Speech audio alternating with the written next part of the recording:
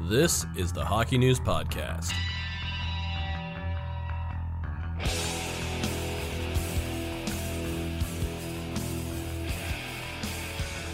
Hello, everybody. Welcome back to the Hockey News Podcast. It's Matt Larkin here with my fellow senior writer, Ryan Kennedy. Lots to talk about today. First of all, it's stealing headlines left and right, whether it's the Tkachuk-Cashin rivalry, whether it's goalie fights, and just some good, exciting games. I have a few questions about that, Ryan, but the first one is, do you think this is the best rivalry in the NHL? Is it even close right now? It is the best rivalry in the NHL right now because of the venom and because of the relevance. The venom's been there pretty much all the time, but for years, one of these teams has always been bad. Mm-hmm. Now you have two teams that are fighting for playoff spots in a wide-open division, and you still have that great venom between two provincial rivals where the cities actually don't like each other. The players take on those personalities of their cities, and it's just such a great clash. And I think that's what makes it so great is you have the physical play and the fighting, but there's something at stake here. And that's why, even with Cassian beating Tkachuk in the fight, Calgary still won that game. And so it felt like it could still feel like a win if you were a Flames fan. But if you were an Oilers fan, it still felt like a good game because you got to see Zach Cassian pound Matt Tkachuk. Right now, it's looking like what would be a dream scenario is right down the stretch, one of these teams knocks the other one out of a playoff spot. That's I see. I think the dream scenario is they're the 2-3. Meet in the first round. Yeah, but that's a good consolation scenario. Yes, I think either one is pretty good. Mm-hmm. But for sour grapes rivalry, I think one knocking the other out of a playoff spot would be chef's kiss, as they say on Twitter. I think that's fair, and I do think that this rivalry, it sort of checks every box, and I do think the most important one is relevance between games. You look at, the Montreal-Boston rivalry, especially last decade, they were meeting in the playoffs a lot, and, the Battle of Ontario in the early 2000s, they met how many years in a row in the playoffs, and the original, the heyday of the Battle of Alberta, they were playing meaningful games, and right now, if you look at, let's say, Montreal-Boston, I don't think that rivalry has the same moxie because Montreal's not good enough right now. Yeah. Whereas Calgary and Edmonton, extremely close in the standings, that's the most important box to check because the games, there are stakes. And I think when you see the crazy things happening, like, Matt Tkachuk throwing big hits, getting Cashin upset, fighting, it's all because there's an emotion that comes with the high stakes. When the games mean something, emotions tend to run higher. And of course, both teams have a lot of star power and skill, which just makes the matchup marquee. And of course, especially on Edmonton's side right now with McDavid, Draisaitl, but also, even though Johnny Gaudreau is having a bad year, they still have, the reigning Norris Trophy winner, Mark Giordano. They have a lot of big-name players, and Tkachuk, obviously one of the best young players in the game. And you have the flash of a guy like David Rittich in net. He's doing crazy stuff. His little stick flip move. That was great. Yeah, and making the Oilers angry. So I think it checks, to me, the three main boxes are there's no manufactured hate. It's legitimate. Yep. So you have an incident that incites it, like, for example, Matt Tkachuk. You have star power and skill, and you have games that mean a lot in the standings.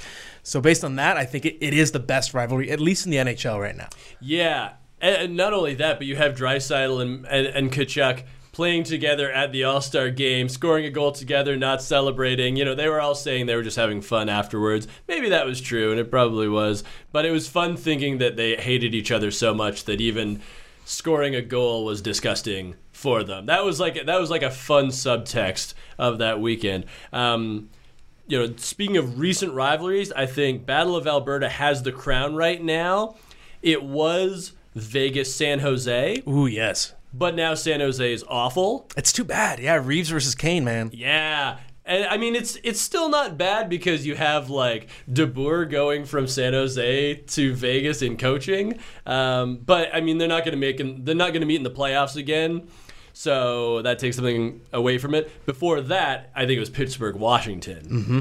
That was a great one for years, especially before Ovechkin had won a cup. Because then you always had that subtext of, no matter what happens in the regular season, Washington can't beat Pittsburgh. Crosby's got the rings.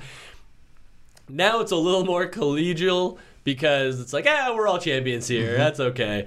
But that to me is like the modern lineage of the great rivalries. And Edmonton Calgary is at the top of the heap right now. Yeah, I think you're right. I still have my fingers crossed for Florida, Battle of Florida becoming something, but we'll have to see a playoff matchup first for that to happen. The goalie fight, okay? Mike Smith versus Cam Talbot. I guess it was sort of staged within the context of the brawl. It was like, okay, we got to do this. Where do you land on goalie fights? And it's a weird question for both of us because I know fighting in general, I don't think either of us is extreme one or the other, but we're on opposite sides. Yeah. So you are generally more pro fighting than the average guy these days. Yes. So where do you land on goalie fighting? Do you like them? Love them. Yes, because, I mean, it's just a funny spectacle, right? They got so much gear on. They're not used to fighting. And for any fights, I don't try to intellectually justify it. I just like watching them. They're fun because it's not me getting punched in the face. And when it comes to goalies, I mean, we've seen some pretty good goalie fights in history. So there is the chance of it being a really good actual tilt. This one was just kind of fine. But it's the spectacle, and it's also the anticipation of will it happen, will it not happen, because you have that sort of crossing the Rubicon that one goalie has to do where it's like, you cross center ice, it's automatic penalty. So, and that skate down the ice, like skate. Your heart's got to be beating at chest. It's like, are we doing this? Yeah, we're doing this. So there's that extra anticipation of, are they actually going to go? And then when it happens, it's like, what's going to happen? Because I mean, other than like Ron Hextall back in the day, we didn't know how any of these guys actually fought. If they'd like be Felix good or not. Potvin gave him a surprisingly good run. Yeah, exactly. So, I mean, usually with both combatants, you have no idea what's going to happen. At most, you might know how one will do. But that to me is what makes them extra fun. Yeah, and I admit I'm a total hypocrite when it comes to a goalie fight. I'm generally anti-fighting. Again, I'm not vehemently anti-fighting, not as far as let's say Ken would be, but I'm in general not a huge fan of just a sport where like random fist fights are part of the game, But when a goalie fight happens, it's kind of like my reaction is the same as my reaction to a few years ago, that like viral video of the dog riding the skateboard. I'm like, you gotta see this. Yeah, like I just can't help it. Like there's something just comes out of me, and I just need to see it. I need to call anyone who's in the close vicinity to see it because it's so rare. And I'll be the first to admit, you can tear me apart in the comments. Oh, you don't like fighting. Oh, when goalies are fighting. Oh, now you like it. Yes, that's right. I'm a hypocrite. The only thing better than a goalie fight was when Ray Emery fought Andrew Peters. When it was goalie goon fight, will that ever happen again? Probably not, yeah. Yeah, that was the best. I mean, Ray Emery, he loved fighting. He did. So we always knew how Ray Emery would do in a fight. But yeah, goalie goon fight, that was next level. That's true. Yeah, that's true. And just looking at the Flames and Oilers as a whole, like I said, the best thing for the rivalry to really get to the next level, I think, is for them to meet in the playoff series, which they haven't for a long time. Do you think both these teams are going to make the playoffs? I expect we're going to see one of these two teams, but not both in the playoffs. Originally, that's how I saw it, but then when I look at the standings now, and I know the Pacific is just like super tight and super mediocre, but it feels like there's enough separation now, and if Calgary starts playing a little bit better, because they still have a minus goal differential, which is bizarre. They're ahead of Arizona in the standings, even though Arizona is like +4 and Calgary is like -12 or something. I expect Calgary to get a little bit better down the stretch, and I just don't see Chicago, for example, having enough steam to go all the way. So I think by the fact that the West is really imbalanced right now, and really kind of mediocre in general, to be honest, with the exception of the St. Louis Blues. It's been strange. Yeah, and I mean, Vancouver, you got to tip your hat to the Canucks and how well they've done, but it feels like right now I would pencil in both Edmonton and Calgary, even if one is a wild card team. That's fair, and it's funny. You might have just convinced me with your argument about Calgary, because I do really like what we're seeing from the Oilers in particular, and whether you can't put all of it on Kyler Yamamoto, but there is a strong correlation from his arrival and the team just really getting to a new level, and he's really balanced out the top two lines, and the Oilers have been searching for more scoring depth, and he's got 10 points in 11 games, and I do think they look like a different team since he's arrived. I'm becoming a believer in them. And I do think that Ken Holland, he's already implied, based on where they are in the standings, he might be a buyer at the trade deadline. And as we're getting closer, it looks like they are going to be buyers, so they might add another piece. The Flames, I've been worried ever since Jeff Ward came on board that their offense, it didn't it didn't get back to normal after they were tied for second in the league in goals last year. They haven't had that spike. But at the same time, it is mediocre. I don't think you have to be an elite team to get in the West right now. And I also think the Flames, I think they understand, given the expectations set last year as first seed in the West, they have to be buyers. I think no matter what, if they're anywhere close, Brad Treliving has to be a buyer. So it's funny, I was prepared to explain how I think Calgary's going to miss, and you changed my mind. So I'm going to say I think they're both going to get in. And if you ever want proof that this is live, like we're live right now. I was planning to just go against the Flames, and now I've changed my mind. Good to be flexible. Yeah, that's right. Over the weekend, the game was Friday night. Steven and I were there working on actually a story interviewing this man, Alex Ovechkin. He scores 2 goals, including an empty netter to pass Mark Messier for number 8 all time. And everyone's talking about his pursuit of the goals record. He still has a long way to go to get to 894, Wayne Gretzky. So I want to know, what do you think Ovechkin's finishing number will be? He's 34 years old right now. He's at 695 goals. 895 would be enough for the all-time record. Give me a number that you think he will finish at for his career. Okay, so I've done some tremendous calculations on this. Me too. I am a math expert, as we all know. 815. And here is how it breaks down.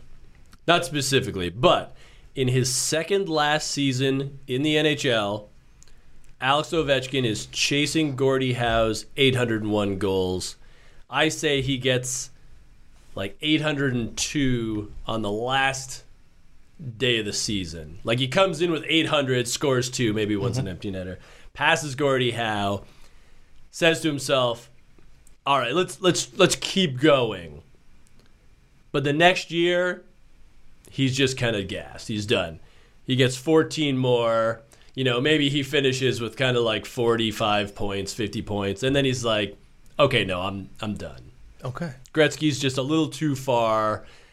My body's breaking down. Maybe he's had a couple of small injuries by that point. He finishes second all-time in scoring with 850. Okay. I like the way you parsed it out because I did the same. I also created an entire fake storyline. Nice. Okay.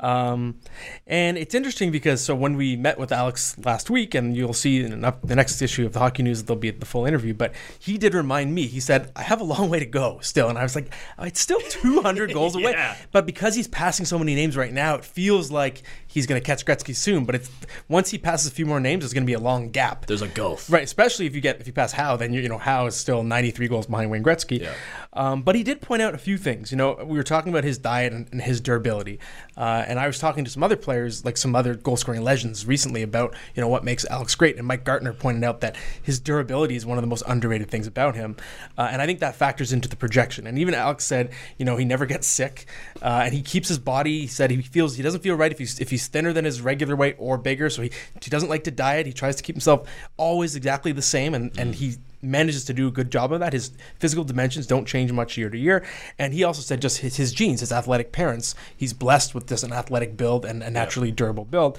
So to me, those all work in his favor for his durability. So I'm assuming he's going to be playing, other than his usual skipping the All-Star game, I think he's going to be, even if we say he starts to miss more games, okay? So I have him playing 6 more years. Okay. So that would be age 46 years from now, but I mean 6 years starting next year. So Gotcha. He'd be 41 by the time he's done. And I think he's shown no signs of decline, so I think he could have another season next year where he's close to 50 goals again. He's still shooting puck as much as ever. He's playing even more minutes, and power play minutes are up this year, leading the league by a mile. So I have him over his final 6 seasons. He scores 50 one more time. Then he has 2 40-goal seasons. Yep. Then he has 2 30-goal seasons. He has 1 30-goal season. No, I can't read my own writing right now. So let's see. 50, 40, 30, 30, 20. Okay, let's see. Because I did the math. 50, 40, 40, 30, 20. 30, 30, 20. That gets you 260. But the math I did had him scoring exactly 200 more goals. Oh, okay. And finishing at 895, which is 1 goal, beating Gretzky by 1 goal if he scores 200 goals. But then I think if he gets there, that 900's too close. So maybe he comes back. Number. And so I have him finishing in 910. I can't believe it. But if you look at the durability, the fact that at 34, he's showing no signs of slowing down. He's pursuing the Rocket Richard yet again, might win it for a 9th time. And to me, we can't start talking about the end until the guy shows any signs of decline. He's still scoring. He's not at his 65-goal heyday, but for the most part, he's still scoring like a prime year athlete, which is He'll crazy. get 50 this year. Yeah. So We'll see. But I think 910, I think he's going to do it. Okay. I really do. Just because he's so durable. But we'll see. Famous last words. Yeah, exactly. I'm sure that I've jinxed him as soon as I said that. But although when we were talking, I knocked on the table. That's good. I physically knocked on the table. Before we get to our next topic, just a reminder, we're going to be taking some live questions, so you can fire them our way on Twitter, Facebook, however you want. Let's talk about the San Jose Sharks. And this is an injury last week that I think it hurt everybody because everyone loves Thomas Hertl. Everyone loves his joy, his passion for the game. He's, All-Star Weekend, he seemed to be having the most fun out of everyone. He had a ball. He's an easy guy to root for. Yes. Always has been, right back to his, 4-goal game between the legs. So seeing him tear his ACL and MCL, season over, pretty crushing for everyone, I think, especially for the Sharks. And they find themselves in a very tough spot right now, especially because the pick that went to Ottawa as part of the Erik Karlsson trade was not lottery protected.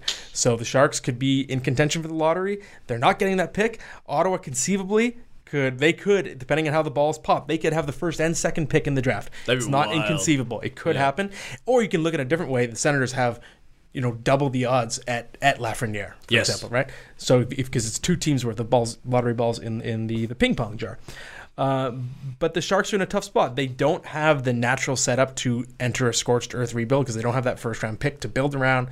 But in their last 5 drafts, they've only picked in the first round, I believe, 3 times or 2 times in their past 3. And then one of the picks was Josh Norris. They traded him away. Yep. So what do you do if you're the Sharks right now and you're Doug Wilson? Do you push forward? It seems like this year is a write-off no matter what, but do you think this team can be competitive again, or is it time to seriously consider a rebuild? I think it's seriously time to consider a rebuild. The problem is it's going to be a graduated rebuild, so here's my little cocktail napkin plan. This deadline, you trade Brendan Dillon, you trade Melker Karlsson, you get what you can for them. Probably second rounders, third rounders, maybe an okay prospect, what you will. Next year, you bring back Joe Thornton for one more season, just so the fans have something to latch onto because you're going to suck. So at least Joe's there. It's fun. You bring up Ryan Merkley while you still have all these veteran defensemen and Joe Thornton who can help him make the transition to pro life because he is your most dynamic prospect. So you get Ryan Merkley in a good headspace in the NHL.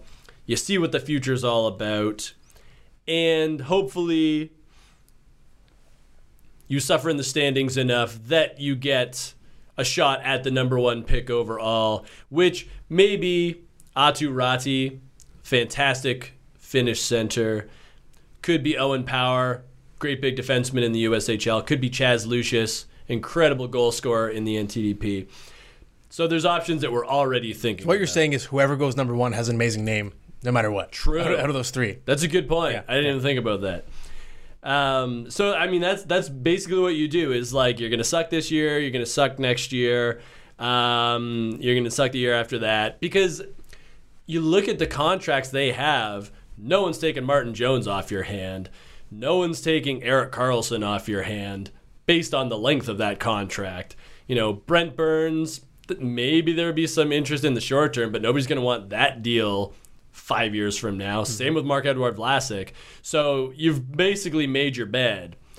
And then you have guys like Logan Couture and Evander Kane who are in their primes or just past it, depending how you look at it analytically. They're very good players. You might as well have that connective tissue. But, I mean, the Sharks, they're just going to have to be in a world of pain for a couple of years. And they're going to be into Detroit, LA, Ottawa territory very soon. It's not something this franchise is used to. They've been remarkably good for a very long time, and that credit goes to GM Doug Wilson. But the fall is coming. Yeah, I think you're right. And the good news is when you go a decade and a half and you miss the playoffs once, you have leash. And so I do think that Doug Wilson, I think this fan base should and ownership should be willing to accept a rebuild and not blame Doug Wilson for quote-unquote screwing this up. This team got to the Stanley Cup final in 2016. I think sometimes just eventually your core ages out and you get some bad injuries, your goaltending implodes, whatever the reasons may be. It doesn't work out, but I think that Wilson, he's earned leash. He's been so successful for so long.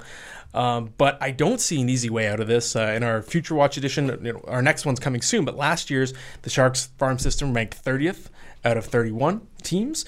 I don't think it's going to get any higher this year. It might even be 31st because they didn't pick in the first round last year. They haven't gained anything in terms of prospect capital. So they're still at the bottom, and that's the product of being so good for so long. Yep. So, of course, we need to see them get back into the first round. Can they do it this year? I don't think so. Unless you can find a sacrificial lamb, it's going to be tough to do because, like you said, Ryan, a lot of their best players are, guys you don't want to lose, like your Thomas Hertl or your Evander Kane, or guys that are getting too old to be easily movable contracts like Vlasic, or guys that just don't have enough value, like a Brendan Dillon's not going to fetch you a first rounder. The one name that I think could fit into that middle tier if packaged with something else, maybe a Kevin Labanc could be your sacrificial lamb. Could you get a first rounder for Labanc and Brendan Dillon put together? That's a high price to pay to get into the first round. I think you want to this year. It's a deep draft class, and I just think you need to start over. So just getting back in the first round this year just will get the clock started a bit sooner rather than having to wait another year and sort of watch this team rot, which I do worry it's going to do. Yeah, the thing with Labanc is that his contract is so friendly, and he's up for RFA once again, that and he's young enough that we haven't seen the best of Kevin Labanc yet. So. But he's not as young. I feel like I think he's mid-20s now. I don't think he didn't break into the league as a super young guy. Right. I feel like Steven's looking it up. He's doing something on his phone right now. And the fact that he's an RFA, it's a blank slate. And yes, he had that extremely team-friendly deal.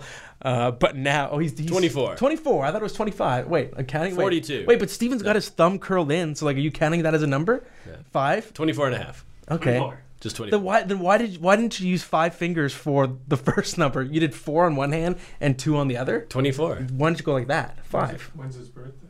5 and 1. No good. What? You don't use the thumb to count. He's not 6.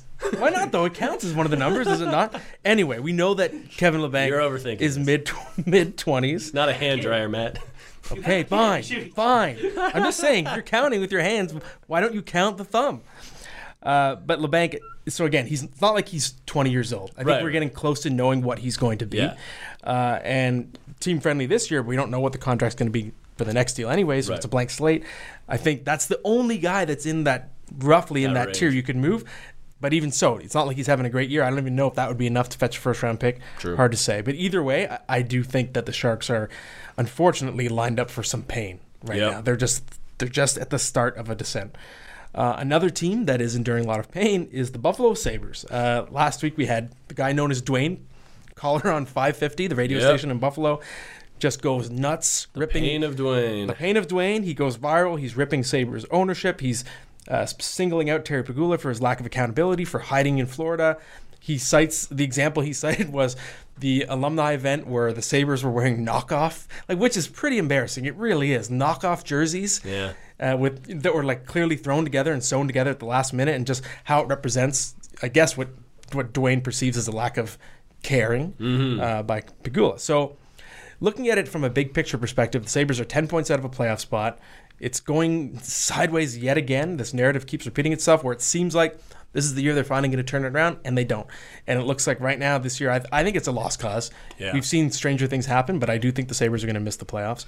So it's sort of a two-part question for us to address. Do they need to blow it up again? And who should take the fall? Is it ownership, or does Terry Pegula still have an out in terms of laying blame at the feet of Jason Botterill, GM, or Coach Ralph Kruger, or someone else?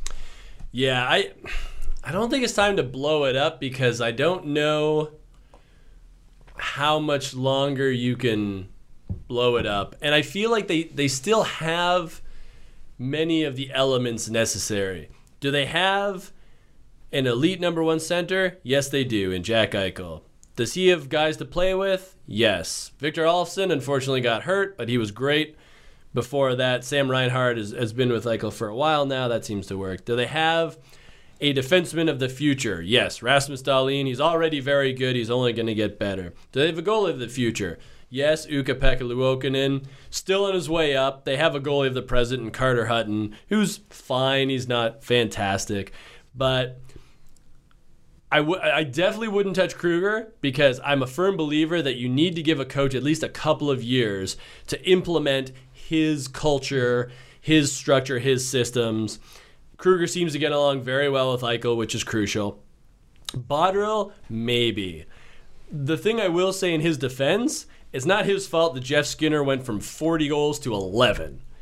Jeff Skinner's kind of he's into that territory now where he's becoming like the Craig Anderson of skaters, where he's like good year, bad year. Although you could say that pattern was a known thing. As of last year, it even was. Yeah. So that could be blamed for Botterill, knowing that is Skinner's career pattern. Right. Unless he was just looking way ahead in the future. It was like next year, Skinner's getting 50. But that's obviously been a huge, loss for them, that loss of productivity. Casey Middlestat hasn't worked out yet. Will he ever? I mean, he's still super young. I think there's time. Is it in Buffalo? I don't know. Maybe that's something you pursue and say maybe Middlestat needs a change of venue and you get something, commensurate in return that would help you. So is Botterill the one to fix the mess? I would give him another season, but if anybody was going to take the fall right now, it would be Botterill. That's fair, and I do think that if you're Pegula, you do have that shield right now because I do think there are certain things that you can legitimately lay at the feet of Botterill. So I do think right now, not to say that Pegula doesn't deserve a ton of blame from Dwayne, but I think there are some problems, and I was a big proponent of hiring Botterill, right. And it's still early in his tenure, but I do think you can at least point to some mistakes that have happened. Sure. Yeah, no problem. Before we get to the next topic, I love this comment just from someone called Strong. Has anyone ever pointed out how much the guy on the left, so I guess it's Strong's left, which is you, Ryan, sounds like John Mulaney? And he really does. Interesting. He totally does. I love John Mulaney. And I think he sounds like Archer, in. the guy who does Archer's voice as well. Yes. I think even more, but I totally hear the John Mulaney. I'll never be able to unhear that. Someone once pointed out that Ken sounds like Steve Carell. I totally hear that as well. Ooh, I'm going to think about that one. Now people have to think of one for me, and we're good to go. There you go. So next topic is the rookie scoring race, and just the rookie race, not just scoring really. It's the Calder Trophy race. For a long time, and it's funny, this seems to happen every year. A couple years back, people were anointing Clayton Keller the Calder winner in the first month. Then it was Brock Besser. Matt Barzal ends up winning. And this year, it's been the Cale Makar show. He was on the cover of our recent magazine declaring him maybe the best defenseman in the league, not just rookie defenseman. Pretty bold claim. But he's been that good. All of a sudden now, rookie scoring race, the leader is Quinn Hughes. He has played more games, but I think it does show, and correct me if you don't agree, that the Calder race is not over, especially with the way Ilya Samsonov is playing in Washington's crease. Do you think it's still Makar, or is this wide open again? No, I think it's open. And it's funny because, I mean, it's a good question about did people label Makar the Calder winner too soon. It's tricky because, we all make mid-season predictions or like first quarter predictions or what have you. And with the Calder, it's tough because sometimes a kid gets off to an amazing start and it just feels like they're locked in. But it's a marathon, not a sprint, and different players have different impacts at different times. If you look at Quinn Hughes versus Cale Makar, and it's so great because it's a perfect comparison of two defensemen, both of whom played NCAA, both of whom are not traditionally big, but are the modern era kind of defensemen who are great skaters, super smart, excellent with the puck. So it's apples to apples. And I mean, they even both play in the West, just to narrow it down even further. Hughes is better Corsi right now. Not by a lot, but enough. He's playing more minutes, average ice time per game, 21:36 versus 20:40 for Cale Makar. And he's got more points, 39-37. As you said, the more games played.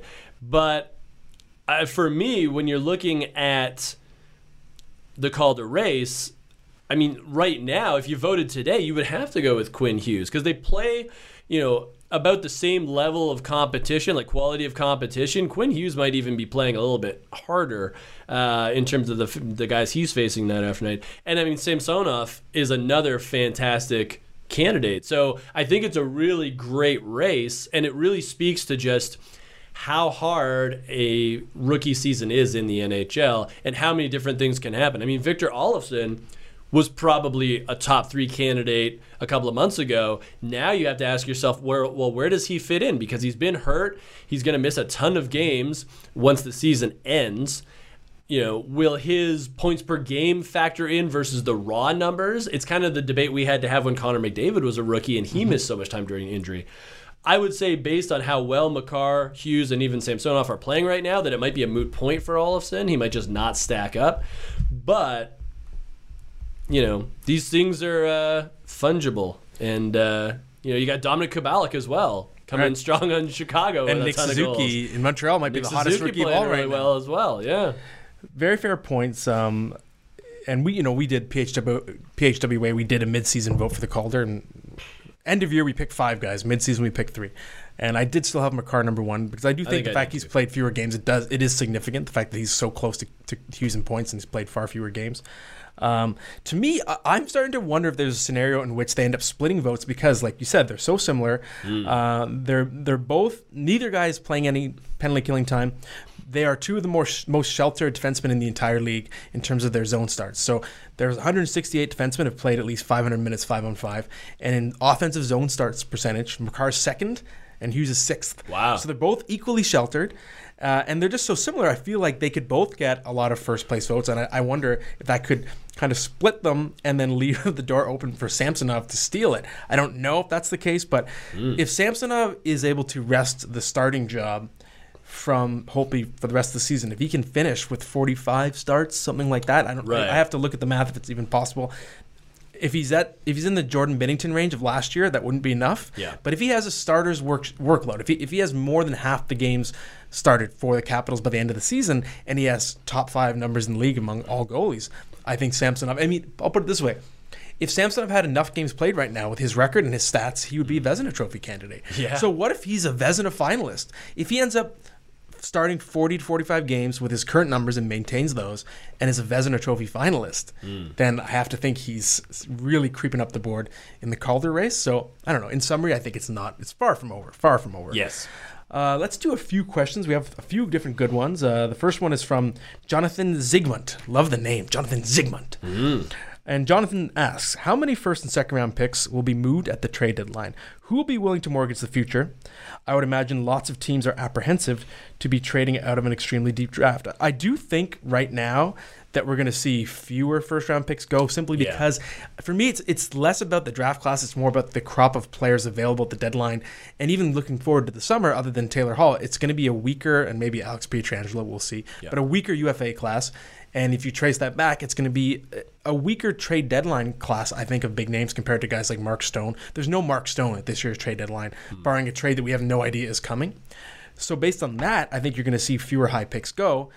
Doesn't mean that there'll be no first-rounders traded. I think if Chris Kreider's healthy with that concussion, I think he'll fetch a first-rounder. I think maybe Pajot could fetch a first-rounder. And if the Devils decide to trade Kyle Palmieri, I think he's worth a first-rounder, absolutely. If the Blackhawks decide to trade Robin Lehner, pretty unlikely, but if they do, I think that would fetch a first-rounder as well. But it's a small tier. What do you think? It is, and I looked at sort of first and more so even second-round picks, and it's kind of interesting because you look at teams that are in the playoff hunt, and like Colorado and Dallas, neither of them have their second-rounder right now. So you say to yourself, well, would they give up a first when they're already missing their second? Probably not. Vegas has 2 second-rounders, so maybe the Golden Knights are a team you look at and say, okay, well, they've got one to spare, so they could do it. Tampa Bay is kind of interesting right now because they have 2 firsts, but there's a condition on the first that they got from Vancouver in the JT Miller deal, where if Vancouver makes the playoffs, then there's a condition on the pick. So obviously if you're Tampa Bay, you have to say, okay, well, do we trade our own first rounder for something? And then just sort of hope that Vancouver makes or misses, depending on what they want to do, if they want it in 2020 or 21. But they're not going to know if Vancouver makes the playoffs before the deadline, so that kind of adds a wrinkle. And Tampa Bay, I mean, they're pretty capped out considering the guys they have to sign this summer. Toronto doesn't have their first rounder. There's other teams that have their picks, but they just kind of have their own pick. Like the Islanders just have their straight draft class. They don't have any extra picks. Would they be willing to sacrifice their first rounder to pick up something that could maybe put them over the top? I'm not so sure. So, I agree. I don't think there's going to be a lot of picks moved.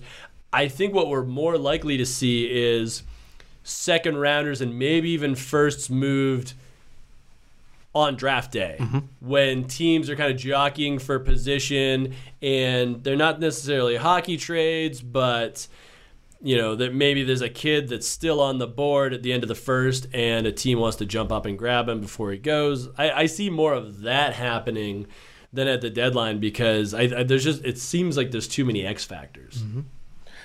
Next question is from Dave Mercer, and Dave asks, who do you expect to potentially enter into a fire sale and entertain a rebuild? I see a few Western Conference teams at the bottom of the standings, but with some assets possible playoff teams would consider valuable. It's funny. I was writing about this. Our next issue is the trade deadline issue. There's a big David Pastrnak story.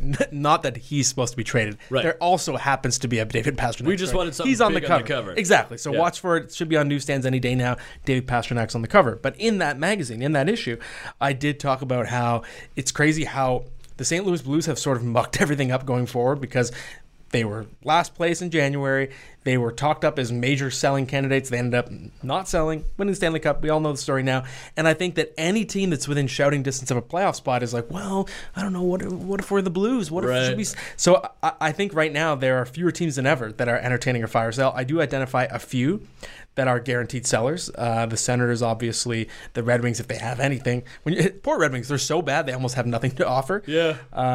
I do think there are a few teams that would be wise to sell because they could have some really useful assets. If the New Jersey Devils decide, which I think if they go all in on selling, they're going to be sellers, of course, but if they fully commit, like you could dangle Sami Vatanen and Kyle Palmieri, as I said, and that would make the Devils one of the better players at the deadline. I think the Habs. I think if the Habs understand that it's time to pack it in and understand they're better off being better in a couple years, peaking later, and they put Thomas Tatar on the block, maybe even Jeff Petrie, I think they could be major players at the deadline and command first-round picks for either of those guys, absolutely. So those are two. So based on the question, if I understand Dave's question correctly, I think Devils and Habs. We did talk about the Sharks, of course, but the Sharks, again, their assets are not significant. Brendan Dillon, sure, but they don't have that really tempting piece to dangle. One team I'm looking at is Los Angeles, and I mean they've been bad all year, so it's no real surprise. And we've been talking about Tyler Toffoli moving for quite a while now, and he would obviously be a good asset, but looking a little bit deeper in the lineup, a couple of guys that are eligible for unrestricted free agency this summer, Trevor Lewis and Kyle Clifford. Now, these are not sexy names per se, but if I can channel Ken Campbell all the way from Arizona, Ken always points out that some of the most important deadline acquisitions on Stanley Cup winners have been those more anonymous guys. Michael Handzus, Michael Kempney, when he got to Washington, formed that pairing with John Carlson. So, I look at Trevor Lewis as a bottom six guy who can kill penalties, be that, an elevated role player, if you will. Kyle Clifford is another guy where, if you don't have any edge to your team, if you want to get heavier, if you want to be physical, Kyle Clifford is your man. So these are guys that you're probably only going to get like maybe a second, more likely maybe just a third for if you're LA. But at this point, it's like, get what you can because you need to just flush out this lineup as much as possible. I mean, if somehow you can get Dustin Brown off the books, more power to you. I just don't know how realistic that is.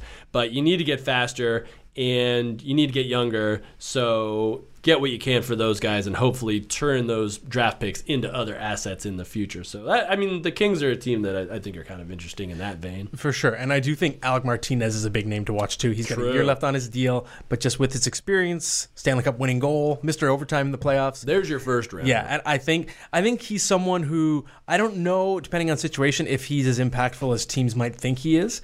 But, he's a good shot blocker. He can probably still play top 4 minutes. And I think teams might pay a premium because of his winner factor. Yes. I think teams might overpay. So I think yes, you don't have to trade him this year. He's got a year left on his deal, but you could probably get more for him by trading him this year. Kind of like what the Kings did with Jake Muzzin last year, right? They get the first round pick as part of the deal as well. Yeah. So I do think Martinez next to Tyler Toffoli is the biggest name to watch on that team. The deadline. I think he is going to get traded, but we'll see. We'll take 2 more questions here. This one is from Stuart Stiegeman. Stuart Stiegeman, great alliterative name. Do the Blues need to go for a top 6 rental or stay put before the trade deadline? This is something I've been thinking about a lot lately, just assessing different teams and their needs leading up to the deadline. To me, the Blues, they've been the best team in the West by a fair margin, I think you could argue. Yeah. And that's with only 10 games from Vladimir Tarasenko. So I think what the Blues do depends entirely on Tarasenko's injury timeline. If they're confident that he's going to be back from his shoulder injury in time for the playoffs, they can treat Tarasenko as their rental, the free rental, right? The late acquisition that's going to change the outlook of their team. If they don't think he'll be ready, then I do think they could dip into the trade waters. And I know they've been linked to Chris Kreider is a name they've been linked to before already, right? I don't think they have to go looking, though. They're a very deep team, and with the strides that Robert Thomas has made, centering the third line, I think they're extra dangerous. So to me, it depends on Tarasenko. Yeah, I agree. I feel like Tarasenko is your deadline acquisition, even if he's not in the lineup right then and there. The Blues system is pretty good right now. Jordan Kyrou finding his way. There's some other guys in the AHL that I think have promise, but the Blues are so good right now and they're so deep up front that I think you just let it ride. Mm-hmm. Last question is from S3RP, and S3RP starts it with "Heyo," and S3RP asks, how much do you think teams' systems have to do? This is not me stuttering. This is a lot of words missing from this question. The actual wording of the question is, how much do you think of team systems do you have to factor in player stats? Okay, so just the grammar was missing. Gotcha. I do think that systems have a significant impact on player stats from so many different levels. If you're an aggressive forechecking team, you might rack up a lot more shot attempts. It can affect your possession numbers. I think coaches affect deployment of players, their power play numbers. You could slice it any different direction. And the example that we see most prominently, because it's in our own backyard right now, is the Leafs. And look at Tyson Barrie. Look how different everything's been for him and William Nylander under Sheldon Keefe. They're being deployed differently. They're being used on the power play more. It's a different system overall as a team. I think it's pretty clear. It's a huge impact. Yeah, and the first team that comes to mind for me is the New York Islanders under Barry Trotz. You look at Matt Barzal, and when he first came into the league, you saw a guy who had the potential to be like a 90-point guy. Under Trotz, those numbers have come down significantly, but the Islanders have been really good. So I don't think Matt Barzal's complaining at all about whatever his offensive numbers turn out to be, because he's going to be making playoff runs consistently. You think about Jordan Eberle, another guy who, in Edmonton, he had some very good years. Doesn't really matter as long as he's part of that collective on Long Island that is winning games. So when you look at, New York, you say they don't have any scorers in the top 50 or what it happens to be, but it works for them. So who cares? Fair enough. Well, that finishes up the podcast for this week, everyone. Hope you enjoyed it. And thank you to John Mulaney for joining us. Celebrity guest John Mulaney, a.k.a. Ryan Kennedy. We'll be back in a week. Thank you, everybody.